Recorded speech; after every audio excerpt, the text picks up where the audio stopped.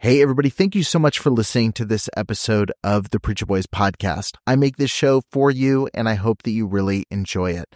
I have a lot of people that ask me how they can support the show financially, and you can do that by heading over to patreon.com/preacherboys. You're going to get access to exclusive content, including early releases of episodes. I've got a couple episodes right now that have been released at least a month early over on Patreon. You've got access to things like unique merch, depending on what tier you join, and you get access to some behind the scenes content that I'm posting within the group. So head over to patreon.com/preacherboys and become a member over there today.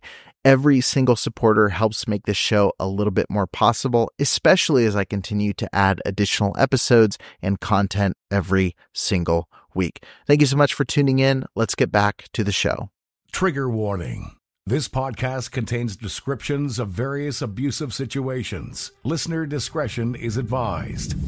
You are listening to the Preacher Boys Podcast, a podcast shedding light on decades of mental, physical, and sexual abuse within the independent fundamental Baptist movement. The testimonies shared on this podcast are told from the personal experience and perspective of the survivors. Not all legal outcomes are known or final. Any suspect is presumed innocent until proven guilty in the court of law.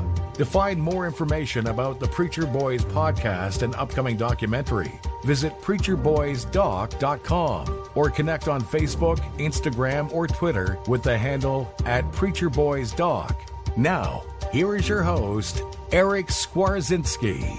All right, Michael, thank you so much for joining me on the Preacher Boys podcast. For our audience, could you just personally introduce yourself and let us know how you first got introduced to the independent fundamental Baptist movement? Hi, Eric. Thank you for having me on. So I was born into the independent fundamental Baptist movement. My father went into Bob Jones University, and the person who started a church called Fairhaven Baptist Church in Chesterton, Indiana.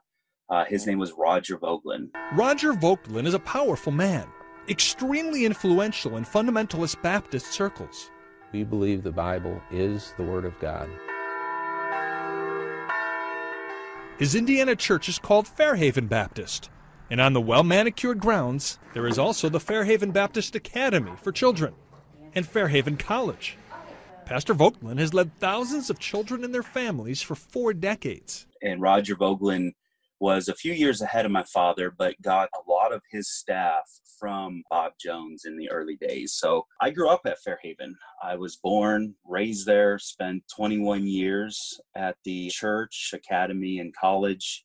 I was a part of that movement indoctrinating that movement, shall we say, for 21 years at Fairhaven. So my dad was the Bible teacher there. He had probably 8 to 9 different courses in a college that he taught, all Bible related, had a doctorate degree, very, very smart, very intelligent person. My mom was a home economics teacher, early childhood development teacher, has her master's degrees in those areas. So those that know the church really know my father and mom. They were very personable, likable people. They have many, many, many college sons and daughters around the world, as they would call them at this point, that they've had a huge influence and an impact on their life. So that's kind of where I grew up. So I spent my whole life there in that movement. Then I moved to Southern California when I was 21 and was a pastor for about a year in Southern California at a church, another IFB church here in Vista. In San Diego County. That really kind of sealed the deal for me. I know you're going to probably delve into it a little bit here, but right. I've been fighting a lot of throughout college, I've been really fighting a lot of the things that were thrown at you. But if you challenge those ideas, they would come back at you and you'd be labeled, a rebel or whatever. And they even made examples of other people who did do those types of things. So, and I know we'll get to that later, but it was kind of the nail in the coffin. I wanted something different. I wanted another IFB church to show me, hey, we're not like Fairhaven. We don't run like Fairhaven. Even the pastor that hired me in Southern California even said, we're not like Fairhaven. Right. We see all of the problems that Fairhaven has with their rigid ideology and the way that they conduct their business, but we're not like that. Well, They are. They were like that in a lot of ways.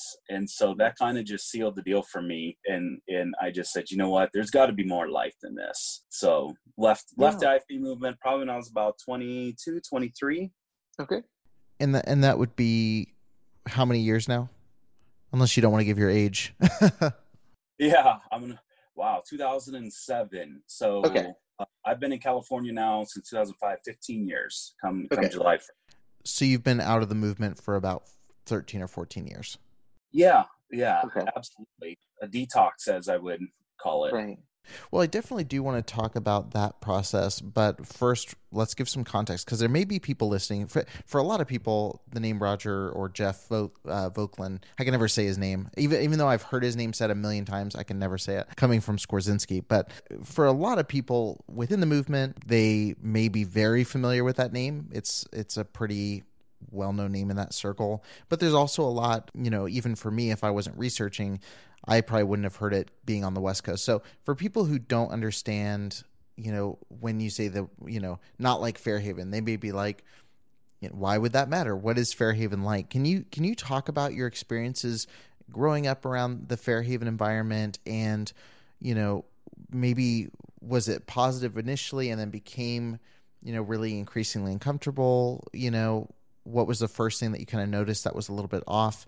And just give us some context about what Fairhaven was like. Very good question. So I would say that growing up on I'm not going to call it a compound. Like my goal in all of this is not to sling arrows at Fairhaven, to, try and, sound bitter in any way. I've done a lot of hard work in, my personal life, not being bitter, not being, forgiving them, and trying to take the high road with a lot of this. I just want to help people who are in kind of the same boat, and maybe even those that, don't want to move away from an IFB church or are sitting there questioning, right. There are things that I'm not against religion.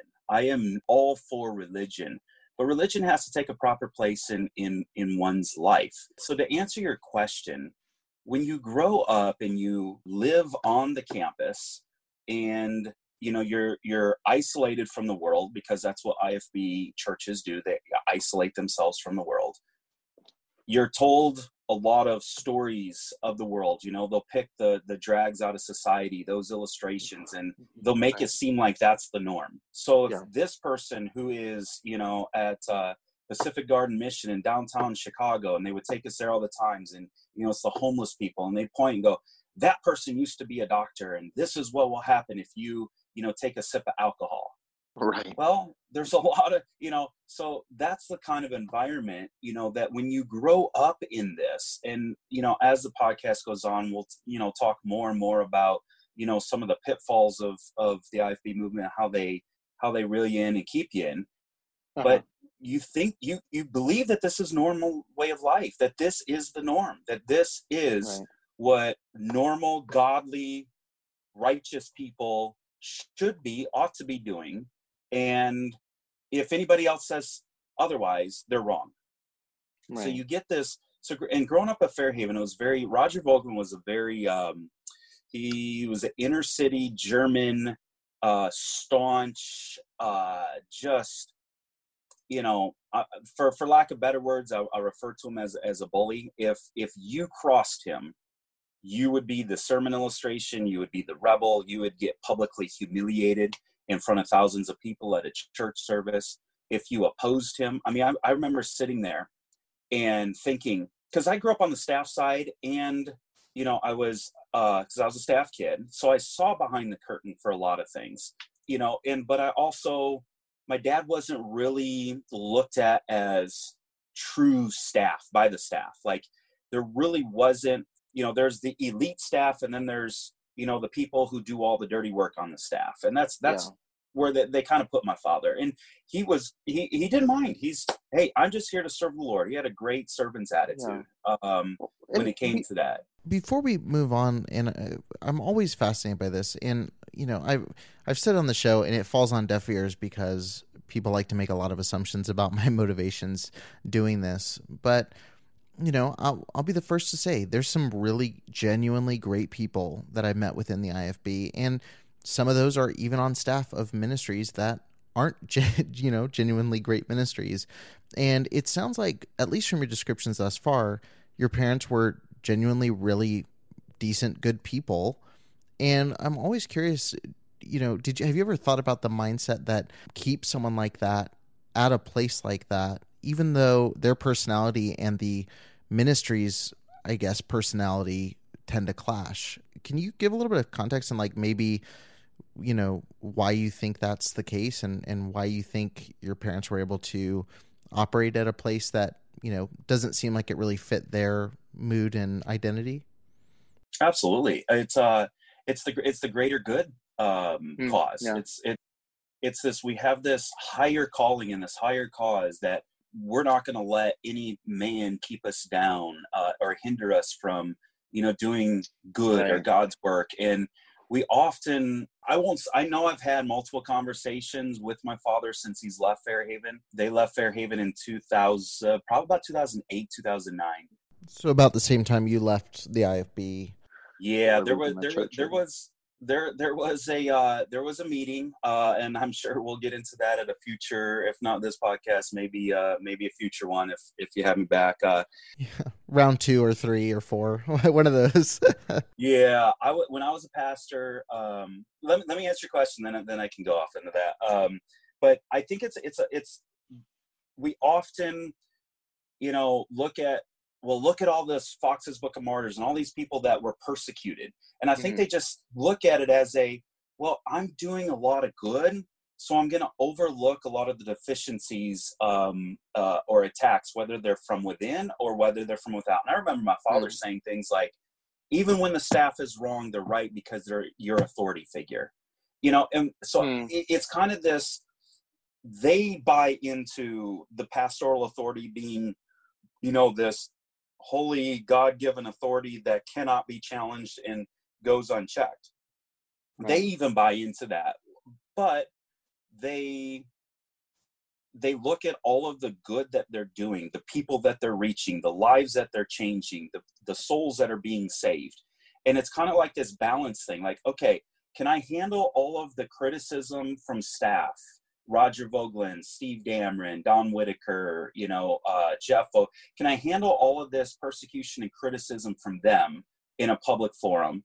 Or is it too much? And it's this scale that you put the good and the bad in there. And it's look at all the college sons and college daughters that in lives I'm impacting that are coming in the hundreds every year. And so they kind of do this scale thing. And if the good outweighs the bad, then they stay. Then, they just put up with it. It's looked at as, okay, I'll tell you behind the scenes. My mom was very distraught over it and fights a lot of mental depression today as a result of it. My dad feels a lot of guilt from keeping us there as long as he did. But you got to understand with Fairhaven, they kept things very separate, because I've talked to a lot of, I'm going to call them, for sake of illustration, college only people from Fairhaven, because there were a lot of college kids that came from other churches around the country. They go there for 4 years, but the college, even though it's still on the campus and even though there's still some intermingling, it was kept separate, and for good reason, because if they found out some of the stuff that was said in the youth group meetings, they would go back and tell their pastors, and even their IFB pastors would be like, whoa, maybe we should. Yeah, that's a bridge too far. Maybe we should send our kids to Crown or elsewhere, somewhere else. Let's look somewhere else. It was always ironic to me. It was always funny because the perfect illustration of this was preaching conference. So there's a big preaching conference, I believe, in April every year, and they would get speakers from all over the country. I don't know if you remember Phil Schuler. I actually don't. He doesn't sound familiar off the top of my head. Yeah, there was Phil Schuler. So we get all of these guys in there, and I'm telling you, so all of these pastors from around the country would come in.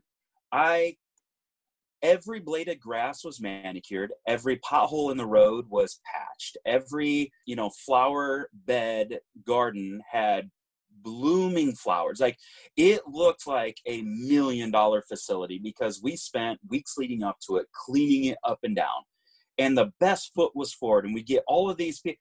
And then I take a step back and I go, why is it that all of these speakers are very eloquent speakers, but we don't have them at any other time throughout the year? Like, they're not people that we would bring in and socialize because, you know, when they leave, these speakers, they make fun of their, you know, oh, well, they're a little bit more liberal than we are, you know, right. and that's a different subject for a different time about the, you know, how everybody wants to out IFB everybody else and always looking for ways to separate rather than look for things that are common, you know. And I'm just like, so we're putting on this back foot and all of these pastors come in and it's just like, look at what we're all about. And it couldn't have been so opposite. Right. Coming from someone that grew up there. When I was in 5th grade, I believe it was, there were, from Cleveland Baptist Church in Ohio, there was a guy by the name of Don Whitaker and Steve Dameron that came to the college. Okay. And they ended up becoming the son-in-laws of Roger Vogelin, married his 2 daughters. Steve Dameron was the youth pastor. Don Whitaker was the junior high youth pastor when I was first coming in. And they were given unchecked powers at a you know, early 20s age and told, you need to go make these guys men. You know, that old militaristic, rigid ideology of, you know, we need to make these men for the end times, you know, but persecution's going to come. We need to make these guys tough. Well, when you throw everything in, you know, under the guise of, you know, well, thus saith the Lord, how many times have we gotten a sermon and a pastor stands up, opens the Bible and says, you know, something about along the lines of, you know, train up a child in the way he should go, and when he's old, he'll not depart from it. Right. Okay, it's a good proverb. And then they go on for about 45 minutes to an hour about how you should discipline your kid. And I remember sitting there like, when they start to arch their back as a 6-month-old, that's when, you know, they're starting to, you know, exert their will and their rebelliousness. Right. You need to, you know, smack their hand. And, you know, I mean, we're going through detail like this. And at the end, you're thinking, oh my God, this is from God. This is what God has said. My philosophy is 3 swats. It should sting but not hurt. It's not considered an unusual philosophy among some in the fundamentalist Baptist community, and corporal punishment does remain legal in many of the nation's schools. But these former students are now speaking out, saying what they endured was beyond, way beyond, anything taught in the Bible. How many of you have had suicidal thoughts? That's every one of you. We constantly lived in fear of looking the wrong way, doing the wrong thing. We were brainwashed. Our parents were brainwashed. And you followed what Roger Vogelin said. These former students say Pastor Vogelin did some of the hitting, but most of it was done by his staff. Allison Lavery was in grade school when she says the principal came into her class to paddle her. He would call you to the front. They would have pulled a chair out. You bend over, grab the chair. He tells you, look at that lunch pail. And he would pull the paddle up. And he was so tall, it practically touched the ceiling. And he would swing it really hard. And it's hard enough for you to move forward. He'd move the whole chair forward. And this is in front of the whole class? Yes. Jeremiah Souza was in 7th grade when he encountered a school administrator. He spanked me, and the paddle split down the middle. So he started back over, holding the paddle together. So whenever he would hit me, it would pinch the skin on my bottom and bruised and bleeding. Samuel Bain also was in grade school when he says he got it from a church maintenance man. He basically told me to bend over. And he said, pull down your pants. And I kind of hesitated because to me it doesn't sound right. Even to a kid, you know, we were taught not to question people. And then he did what? He laid into me. They say that not only were they hit when they were here, but it was done with great effort to humiliate them in front of the whole class, bent them over a chair. Is that still done today, and do you think that's humiliation? Yes, it is still done today, and I suppose it is humiliation, but again, humiliation is not the big thing. Well, what I'm saying to you is God doesn't say anything about humiliation in the Bible. No. He does talk about sparing the rod. Yes. That is mentioned in the Bible. Yes. So why the humiliation? Why is that necessary? Habit. Well, there's so many examples of this. I mean, I took the training one and the spanking one, you know, as an example, but there's so many other ones. But They get up there and they read a verse, and then they just go expound on what they believe this verse says and what their interpretation is. But you come away thinking that this is thus saith the Lord. This is what this is what the Bible says. And then we get into this mindset of, well, I'm right and everybody else is wrong because God is the higher calling. Well, my question has always been, and I'll end answering your question when we move on to the next one with this. My question's always been this: who gets to choose and decide what we leave in the scriptures as quote unquote a cultural difference, and who gets to decide what we extrapolate and pull out and use and say this applies to our modern day and age life?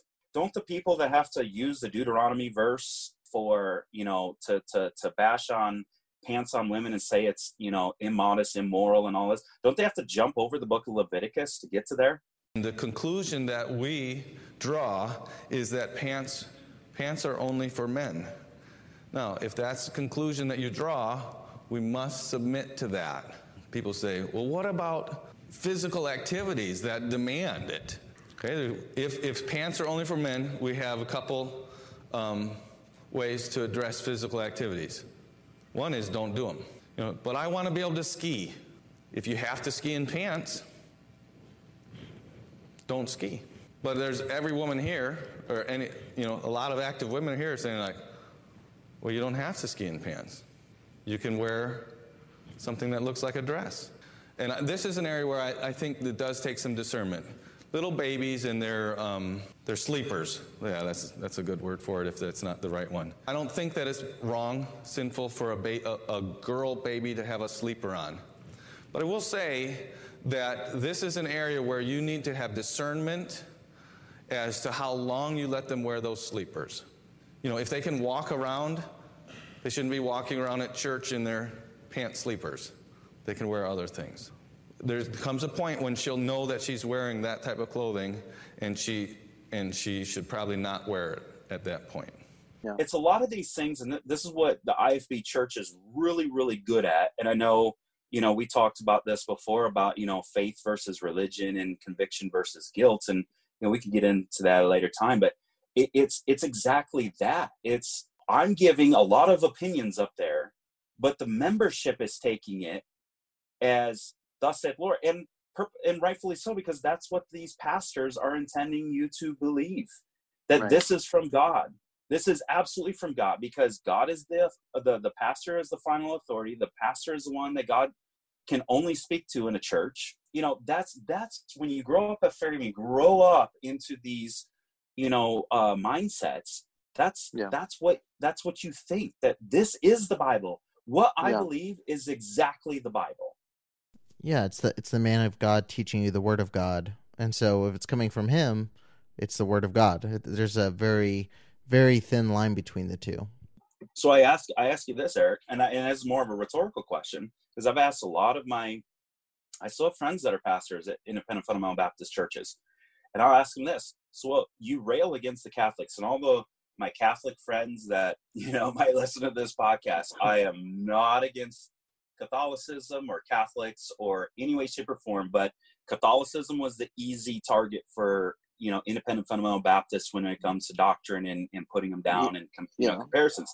So I'm going to ask you this, Eric, what you just said, what is the difference between what the Catholics do with their popes and priests and what they're doing as pastors at independent fundamental Baptist churches? Aren't they ex cathedra? They want to mock the ex cathedra of the Pope. Aren't they doing the same thing for our relationships with God? Yeah. Aren't they putting themselves and positioning themselves as the gatekeepers to my relationship with God? No, you can't hang me over hell because your doctrine says you can't. But I can be the gatekeeper of your relationship with God and tell you, if you don't tithe, you're not right with God. If you're not tithing enough, if you don't go to my church, if you don't go to my church, you're not right with God. Or this college, absolutely. And so now that they position themselves as the gatekeeper of my my walk with God, now I've given up my dependence or independence. Because isn't that what the Bible teaches when we talk about grace? Yeah. And I challenge people all the time, even pastors. There's one person that I still respect from my past immensely. He never went to Fairhaven, was kind of a self-taught Bible. He was a missionary for a long time, and now is back in the States with his family. Probably one of the most respected people I have in my life. I haven't spoken to him in years because of past things in my personal life, but I remember him sitting there and telling me, really dive into grace and what the New Testament teaches about the word grace, and see how it applies with spiritual liberty. Because, and he even said, and he goes to a Baptist church, but he even said Baptist churches are making these murky waters because they want to get up there and they want to say it's for by grace are you saved through faith, and they want to make salvation by grace alone, but they don't want. Then we go back to the Old Testament rules and regulations and legalism to live by, whereas that's not the New Testament. Why are we going back to Old Testament legalism with our walk with God? Well, it's the gospel for salvation, and then sanctification's on you, and it's hitting that idea that you're saved, but any of your personal spiritual development has to be on your shoulders. And that's why you see, and this is, we're diving into kind of the theological side of things a little bit, but that's what you see when you see these guys get up there and scream and rant about character. It takes character. It's so much self-motivation. It really is. And I'm not even going to dive into that, but it's really just a thing of, well, I'll just go ahead and say it. It's the reason you see a lot of guys that leave IFB churches, and, they'll find churches that maybe have better music or all these different things, but the pastors tend to be more, the motivational pull yourself up by your bootstraps. We can do this kind of rah type mentality, and it's the same kind of message. They're still drawn to that same kind of teaching. And even if not, I've seen a lot of IFB guys get out and go into the business world, and they're extremely motivated by that same type A, get it done yourself personality. And it's just, that's the culture. It's grace for the visitor on Sunday who needs to get saved, and it's law and order. I should put in the law and order sound effect right there. It's law and order for the person who has been attending for a couple years or a couple months, depending on where you're at. So I've often made this joke with you, because when I first left the movement, I got a lot of calls. I would get a call a month from people who would say, how did you do it? What should I expect? My parents are still there. How do I handle that? I remember I'm still struggling with all of this in my personal life and trying to navigate through it. And I would get people all the time like, oh my gosh, if McNeely can do it, and I'm not something great. It's all my dad. It's all my dad's name. It's all my dad's, 30 years that he put in the hard work and the person that he was. I just was blessed to have his last name. Try to follow in his footsteps today, albeit very differently. But, I remember, telling them what to expect. Expect your family to turn their back on you totally. Have your family, be ready, go to therapy, get a good psychologist, because it was so intense. And there's a lot of people out there that are like, oh my gosh, they probably went through like the ultra right of independent fundamentals, because that's not been my experience. Well, to them, I always say this. That's fine. I am all for people finding like-minded people and gathering together in how they believe. And you have every right and everything to do it. Just be open-minded. When someone comes and challenges you, we're not attacking you. We're not. I mean, I'm sure there's people out there that'll attack Fairhaven or attack their independent fundamental. We're challenging you in flaws and in areas where you're trying to apply certain scriptures, but then over here, I come at you and say, and we won't get into the theological side of things and go deep, but then I'm gonna come over here and say, well, the scripture says this, this, this, and this, which is opposite of what you believe. So what do you do at that point? How do you receive it? Go to, and I say this, I jokingly say this, I go to your independent fundamental Baptist pastor and say, I disagree with you in this area, and see if his attitude towards you changes. B, you're not the next sermon illustration. If you're still allowed to work in ministries, if you're, so, you know, then come back and tell me how open-minded your pastoral staff and your church are. Why are we at this time?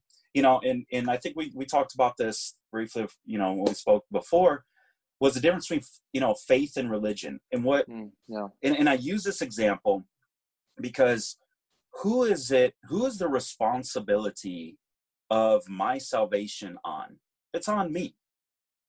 It's nobody else's responsibility for my salvation. And that applies to every person in this world. And I think I've got everybody on board at that point. Everybody in the IFB world will say, yes, absolutely, I'm responsible for my salvation. I take it to another level. Religion. What is religion?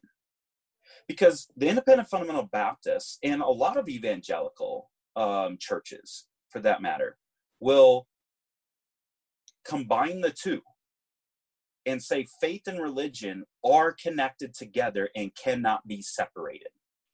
And that goes back to what I said before about this positions them as the gatekeeper for your relationship with God.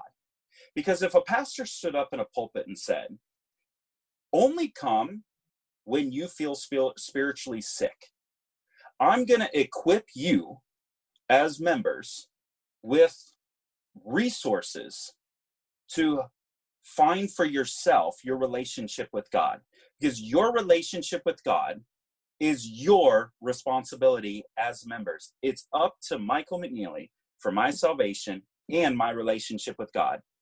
Not a pastor, not a assistant pastor, not a church. Now, if I choose, religion is this. So I have my faith. My religion is how I decide to manifest my faith. That's what religion is. And that's why we got so many of them, because so many people, different people choose to manifest their faith in different ways.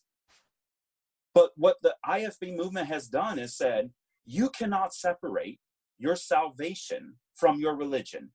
You have to, for by grace are you saved through faith, you have to then be religious in all of these areas. And, oh, by the way, we're going to tell you how to be religious. We're going to dictate how you live your life. And when a person gets to that point, they've lost their independence, and now they're just kind of robotic. And how many times we talk to IFB people and say, you're just throwing out robotic things that your pastor has said on a Sunday morning. I'm going to challenge you on that. And they don't have any answers, because you're built to succeed within the four walls of the church that you're at. You're built to succeed around the people who prop you up and have the same like-minded beliefs. But then when someone challenges you on that from the outside world, what happens? They run, they hide, they call names. And then all of a sudden we hear the what? You're not right with God. You're rebellious.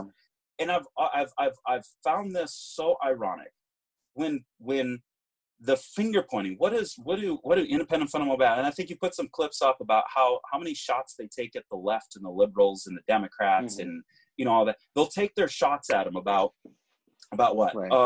They're name calling. They're they're closed-minded. They're they want to they make them out these really, really, really bad people. We're not just talking trash here, folks. We're talking reality. The local New Testament church and the gospel going out, not only in our community, but all over the world, is at risk right now, because we got some folks that hate Donald Trump, but more than that, they hate America. And that's what you need to understand. They hate America. They hate what we stand for. They hate what we are. And if you don't understand who they are, let me spell it out for you. Democrats. You say, well, I'm offended at that. Well, get offended then, because that's who it is. Anybody making laws like they're making is no more than demonic. And isn't that what they do? Aren't Independent Fundamental Baptists closed-minded? Aren't they isolating themselves? Aren't they the ones that are always right? It's one of their, if someone's listening to this who maybe is and would disagree, like, look at the doctrine of separation, the quote-unquote doctrine of separation. You know, the whole theology of the independent side of it is that idea of we need to be separated from not just the world, like we need to be separated from other churches who may disagree in a finer point of theology. And we need to be, separated from anyone who doesn't look exactly like us. And I would even take it a step further with certain IFB churches. And I made the joke earlier about they all try to out IFB each other. I remember sitting there and our youth pastor would go, we don't have this pastor preach at our church because they have acoustic guitar on their stage and they have acoustic guitar during their hymnals. We're not going to do it. That church over there has TVs. We didn't grow up with TVs. That church over there, they allow their members to have TVs. That's why he doesn't preach at our church and we don't associate with them. And it was like, we're looking for ways to separate rather than looking. And what does that do to the mindset of people? It suppresses this thinking for yourself because I'm not going to be challenged. I'm not putting myself in a position where other people are going to challenge me in belief. If you have if you are the most right with God, you have the perfect doctrine, you have the perfect practices, should it not matter? Should it matter who comes in and tries to challenge you? Aren't you strong enough to stand on your own 2 feet? Why do we need to separate? Well, it's the thing that I hit on all the time is like, if you have the truth has nowhere to hide. Like if I know something to be true and we spend 2 or 3 hours talking through it and digging through the evidence for what we're saying, if what I believe is actually true, our conversation, if we're both being intellectually honest, it's going to get us closer to what I already believe because I believe the truth. If I don't have the truth, or if I'm not sure if I have the truth, I'm going to be scared of those engagements because it's going to make me question what I think that I believe. Oh, absolutely. And that goes perfectly with the idea of conviction versus guilt. I remember feeling guilty about a lot of things when I came out of, the IFB movement. Let's say, for example, my sister. So my sister comes to me one day and goes, so what is your belief on pants on women? And I go, you know what? I've seen pants that are way more modest than the culottes that were at Fairhaven. So if you can, but you've got to decide, you got to decide for yourself what you think is appropriate or modest or, however you want to define it. And she's like, well, I keep getting told that, the Holy Spirit is convicting me. And the reason why I'm doubting is because the Holy Spirit is convicting me. Well, when you lose your independence and the relationship is no longer, with you and God, it's you and your church. It's what they say and what they guilt trip you about, they throw under the heading of conviction. Well, that's the Holy Spirit convicting you. Well, no, you're making me fit. No. So we come away from the IFB movement and we feel guilty about a lot of things, not because it's wrong, but because that church made me think that it was Holy Spirit conviction, when in all actuality, it's not conviction, it's guilt. Because if I tell people this all the time, if you're at peace with what you believe in, why do you still feel guilty? Yeah. Because you came through a church and were sitting in pews, listening to people expound from one verse or 2 verses or 3 verses what they think you ought to do, and make you believe that's what God says you have to do. And that's where this IFB movement has now become a denomination. I mean, they can call themselves Independent Fundamental Baptists all they want. It's a denomination at this point. And it's a movement. And, it's a kind of a plug-in. And I could tell you what they're going to say about social issues, biblical issues, before they even come say it, because we're all programmed that way. We all know what they're going to say and do. They've ceased to become, it's just kind of more robotic nowadays. And so that's where I always caution people is understand the difference between faith and religion, that they're 2 separate things. And they're both your responsibility as an individual, not a church, not a pastor. You can use that as a resource. And, we would not have hospitals, research centers, feeding the homeless without religious organizations and churches. I'm all for it. Just have the proper perspective of it and don't lose your independence, your spiritual independence to a church or to a leader. That's all I'm saying. And it's very easy to do in independent fundamental Baptist churches because they position themselves as the gatekeeper to your relationship with God. And that's where it goes all wrong, because then at that point, and now we can get into the abuse, you know, if you want, part of it. Now they've got you lock, stock, and barrel. If you leave the church, you're going to be a rebel. You're going to not be right with God. You're going to be humiliated. You're going to be the sermon illustration for the next month. You know, all of these things are pressures that are put on people who actually are like, yeah, I kind of do want to leave. This isn't what I want, but I'm scared to do so. And now you're at the whims of the pastors, and they get to do, and you've given these guys the power. And look at the clips that you've put out. Yeah. That's what happens when you give them all of this unchecked power and no accountability. And then we wonder why with these sexual abuse cases are you know, really high in our churches. The cover-ups are really high in our churches. You know, the mental and physical abuse are really high in our churches. It's because of this. It's because of what we're talking about here. Yeah. And once we understand the difference between conviction and guilt, faith and religion, it's very freeing. You're able to go out and you're like, you know what? It's up to me. I get to decide between me and God. I get to decide what is right for my life.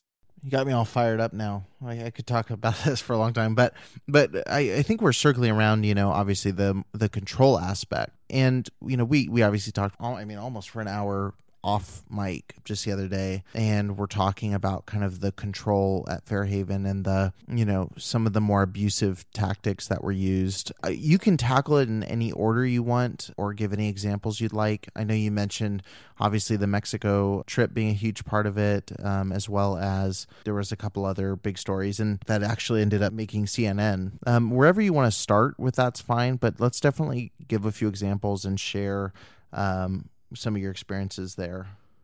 As I mentioned before, the two son-in-laws, when I came into the youth group, the two son-in-laws, actually, I want to say Steve was married at the time, but Don Whitaker wasn't married, but they were, you know, dating or betrothed, you know, going to get married, however we want to define it. And Don Whitaker at first was very good to me when I was coming in.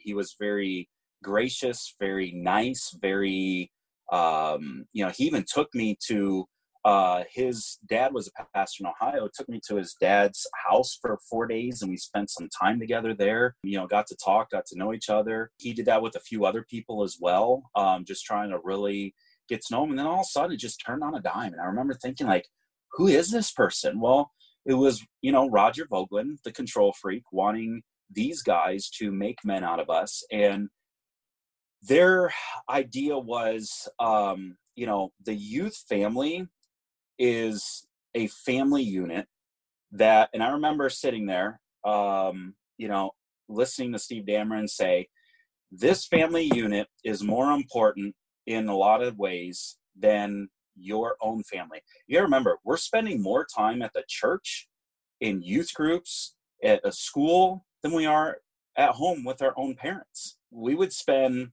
I mean, gosh, Mondays, you know, 8:30 school, we're not done with practice till 5 o'clock, do our homework, to bed. Tuesday, school, practice, and then youth group. Wednesday, school, game, you know, whatever. Thursday, school, practice, and then church. Friday, you know, Saturday, Sunday, ministry. So, you know, you were with them way more than you were with your own family in a lot of regards. And I remember the where it started to get really bad with me, and the starting point was we went to a Grand Canyon trip as a youth group. Every 2 years we went on different things. It was either called a Destination Challenge, DC, a Destination Unknown, where we didn't know where we were going until we got there, and then a missions trip. So every 2 years it would rotate between those. And so our Destination Challenge was, we're going to go to the Grand Canyon, we're going to climb the Grand Canyon. Well, I had a I had a medical condition. I slept heavily. I slept on the top bunk of our bed, and there was a fire alarm within 6 feet of my head, it would go off and I would sleep soundly through it. I couldn't hear a thing. And, you know, we were trying to, you know, get medications because I wet the bed, you know, and this is, you know, getting a little raw for me, but I wet the bed in 6th grade going into 7th grade. And we were trying our best to fight the issue, figure out what was wrong. What can we do? We're trying medications. We're trying to wake me up in the middle of the, you know, all these things, because my parents feared if I went with 150 teens on this trip, that this was going to be a very embarrassing time for me. So one of the counselors that was going on the trip, my mom and dad pulled him aside and said, hey, here's what's going on. We trust you with this information. Here's the medicine for, you know, Michael. And we've gotten him a special line sleeping bag. And, you know, we've put some Pampers and stuff in the bottom. So he's just gonna, when he gets in the sleeping bag, he'll pull him on at night. And, you know, if he does wet the bed, it won't be as bad. You know, we're trying all these safety precautions. So I remember being scared to death, because here you are, not only as a 6th grader, you're now with the 7th or 12th graders, you know, on the trip. No mom and dad for a week and a half. And so first day, I get on the bus. We get off the bus for like a bathroom break or something, and I get pulled aside. And Steve Darren goes, so I hear that you have a medical condition. Okay. I don't know who told him that, but okay. And he's like, it's not a medical condition. It's a discipline problem. I've ordered, you know, your medicine to not be given. And he goes, we found the Pampers in the bottom of your sleeping bag. We're taking those from you. This is a discipline problem. This is not a medical problem. I remember being scared to death. And so I'm like, I'm going to do it. I'm going to wet the bed. And I did that whole trip. I wet the bed, you know, at least most of the nights. And then they would make a big deal about putting the sleeping bag under the bus and airing it out. And, oh my gosh, McNeely's sleeping bag is down there and he wets the bed, you know. And then you're encouraging all of these high schoolers to be bullies. You're raising them to be bullies, you know. And Steve Dameron was great at you know, humiliating you, and then everybody want to suck up to him because you didn't want to be on his bad side. So then they would join in and you know, try and humiliate. I know I'm guilty of that with other people growing up in the youth group, but that's the culture that they try to do. So we get back, and I tell my parents, both my mom and dad hit the roof, go to the person they went to and trusted, and they said, look, it was out of my control. Like, I tried, it was out of my control. Steve Dameron was, you know, going to do this. And so then they went to Roger Vogelin. Roger Vogelin says, yeah, that wasn't right. And I remember my parents telling me that to this day. Jeff Vogelin wanted to apologize. And Roger Vogelin goes, nope, we do not apologize as staff because it makes us look weak. And so then, so that's being done. So Steve Dameron gets it, you know. I found that portion of it out years later, years down the road. I wasn't told at the time. Right. So we go to school, in one of the youth group nights, shortly thereafter, they gave out awards for the trip and, you know, making fun of people, you know, doing this. And so he gets this rattle, this baby rattle, and he goes, and so for the big baby award, we're giving it to Michael McNeely because he wets the bed. And I know it was because my parents went over his head and told what had happened, and he had quote unquote got in trouble, which they never got in trouble. It was just, you know, hey, don't do that again, or be more careful next time, you know, type of thing. And so he wanted to publicly humiliate me in front of the youth group. I was just appalled. Like I was already thinking about, you know, all of the trauma from, you know, being humiliated on the trip. It's humiliation enough that I'm doing it. I'm not doing it on purpose. You know, so I put the rattle in. I was sitting next to a friend of mine. I just put the rattle in his bag because I didn't want to see it. I didn't want the reminder. I just put it in his bag and forgotten about it. Well, he took it out when he got home and goes, why is this in my bag? So he takes it to his dad, who was on staff, and his dad thinks it's, oh, Steve, so Michael doesn't like your thing. And he goes, so the next morning, we're all in General Assembly for school. The next, General Assembly for school. Next morning, in walks Steve Dameron, and he goes, I want to talk to everybody. It didn't seem like McNeely enjoyed or liked his award. So here's what's going to happen. He's going to wear this rattle around his neck the entire day at school. And if he takes it off, you guys let me know. If he takes it off, he's then got to wear it for a week. And so all of the college students saw it and were laughing. All of the high school students, all of our teachers. And it was just like a day of humiliation, all over what? Right. Because I wet the bed on a trip. Right. This is the type of stuff. And that's one illustration. I could give you 100 more where, they went to the point at times where if they didn't like what you did, they would call you out of school, and it could happen at home. They would call you out of school, out of class. They would, spank you in their office, sometimes make you drop your pants and go bare butt, and spank you right there and tell you that, you're not right with God. And I know we're probably coming short on time, but they honestly believed that pastoral authority superseded parental authority when it suited them. Now, if the kid goes off the rails, then it's the parents' fault because it's the parents' responsibility to raise them. But when it comes to certain, so I remember, I don't know if you remember, the Bill Rice Ranch was a big thing. I'm not sure if it's around nowadays, but it was the one time that they were going to go down to the Bill Rice Ranch. I don't remember why or what, but they were against it, and then they were going to go one year. And my parents made a decision that I was going to miss a youth teen night, and we were going to go do something. I forget what it was, but I remember we missed it. The next day, they knock on our door. We lived in a small apartment in the men's dormitory. We knock. Steve Dameron knocks on the door and says, "I need to see Michael right now." And why they're knocking on our door and not giving us privacy and all, but that happened more often than not. So come to the door and he goes, "You skipped teens. And because of that, you're no longer allowed to go to the Bill Rice Ranch." My mom overhears it. My mom goes, whoa, what? That was our decision, not his. Don't punish him. That was our decision. You want to talk about it, talk to us. Well, no, this is a family matter. Because they believed that pastoral authority superseded parental authority. And I remember telling my dad that for years, because Steve Dameron would say it all the time in youth group. Like, if you just like you don't talk about, certain things in your personal family, you should not talk about what goes on in our family. What happens in our family stays in our family. If you run home and tell mommy, daddy, it's going to be a whole heck of a lot worse for you when you get to school. And because we spent more time with them than we did our own family, we listened. And I know you referenced the Mexico trip. That's out there. CNN, did a little bit of that. But I would just say, with the abuse, the mental abuse, the physical abuse, there was a lot of it that went on. To the point, I already told you, a lot of people respected my father. For my father to walk away after hearing what happened behind closed doors in the youth group should say something to a lot of people about Fairhaven and the abuse and the power hungry, the control that they had.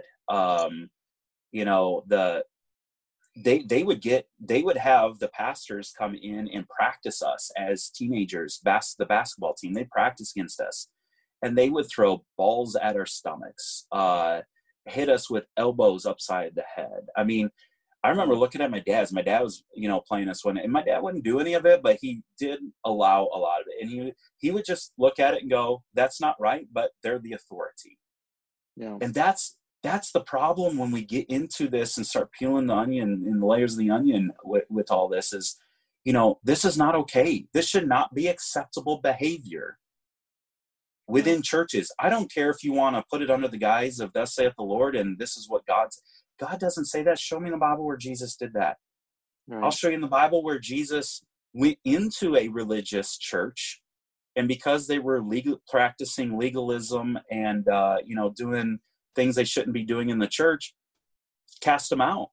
My New Testament Bible shows me that when Jesus came to a city, where did he go first? He never darkened the doors of the religious entities. He never went to the church, the synagogues. He always went to the leper colonies, the business people, the people who weren't so close-minded and they were right from their perspective and was waiting for everybody else to catch up to him. He went to the people that he could actually talk to. Yeah. I would say most IFB churches, if not all of them, check more boxes for being Pharisees than they do Christians. Yeah. And that's the sad reality of where we've gotten today. No, absolutely. I know I mentioned I have an interview here coming up, but I do want to leave this on this question. Just I definitely think we should reconnect soon and do maybe a part 2 to this, because there's plenty to talk about. But I'm curious, you already mentioned kind of what your final straw was leaving, but what would you say to someone maybe who was in, or maybe who is in a similar position to where you were, as a teen experiencing that kind of stuff, maybe in a, really negative like youth group environment, and, maybe they feel trapped within it. What would you say to them to encourage them, or what advice would you give to them going through something like that? Ooh, now are they able to leave, or no? I would say like I would say the kids at home, like who maybe are in a youth group that's pretty intense and going to a Christian school, and maybe even parents on staff, like, so where they're really like that is their life and they have no way out of it. Can you just give a really quick maybe word of advice or encouragement, or maybe something you wish you had known in hindsight looking back? I wish I would have known to think for myself and be able to I was able to think for myself, so able to have your own independence. Just understand that there's a bigger world out there. Religion has strapped you down, tied you down, made you feel guilty about a lot of things, that you get to explore the scriptures and find for yourself what you actually believe and what you actually stand on. Take the good, because there is good that comes from it. You mentioned, some things about structure, some things about, type A, personality traits, some characteristics. There's good things that you're going to be able to utilize throughout life. Focus on those good things. Find the good. And then everything else, just understand that it's temporary. You don't have to be strapped and tied to it for a lifetime. And then when you get the opportunity to go out and make something of yourself, don't do it in a way where you're lashing back out at people, you're lashing back out at church, because there's so many of my friends that are just bitter, angry, because they haven't gotten closure. They haven't, they just kind of were cast out of the church. But if you're in a church that thinks this way and you're sitting there going, oh my gosh, when is this going to end? And it can get very depressing. I say, dwell on the positives, continue your self-learning, continue to explore the scriptures, and you get to decide. Nobody can take this away from you. You get to decide what you believe is right and what you believe the scripture says. Right now, you got to abide by what your parents say, what the pastor says. I would say don't rebel, but keep a very open mind, because it's not going to go well for you. If you rebel, it's going to put a lot of pressures on a lot of people. Just understand there's a light at the end of the tunnel, and when you do get the opportunity, go take all of the good traits and leave the bad ones behind, and go build a life for yourself. That is good, that is godly, that you can be proud of, rather than being, where a lot of us were coming out of it, no closure. Oh my, holy heck, what happened to me? I am lost in a big world, which I think we can agree, a lot of us. Yeah, that's really great advice, and I definitely want to reconnect maybe talk more about this, because I think it was a really good insight. So, but right now I got to jump into another interview. I hate to cut it off a little bit short, but thank you so much for joining me and for sharing your insights. And I definitely would love to get you on a future episode to talk a little bit deeper. Absolutely. Anytime, Eric. Thank you for, your work and what you're doing. And we'll stay in touch. Awesome. Thanks, Michael.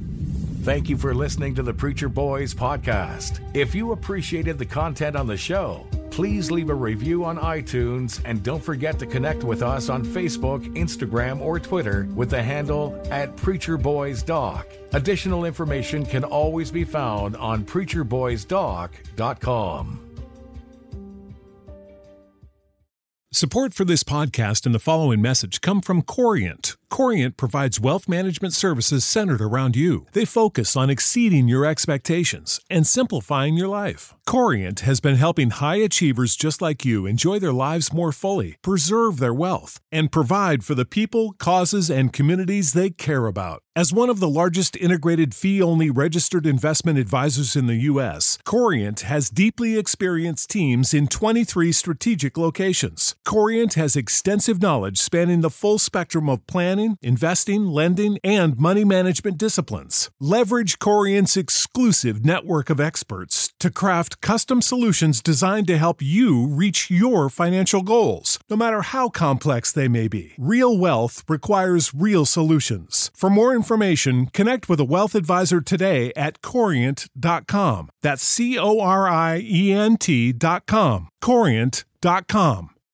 When you need mealtime inspiration, it's worth shopping Kroger, where you'll find over 30,000 mouth-watering choices that excite your inner foodie. And no matter what tasty choice you make, you'll enjoy our everyday low prices, plus extra ways to save, like digital coupons worth over $600 each week. You can also save up to $1 off per gallon at the pump with fuel points. More savings and more inspiring flavors make shopping Kroger worth it every time. Kroger, fresh for everyone. Fuel restrictions apply.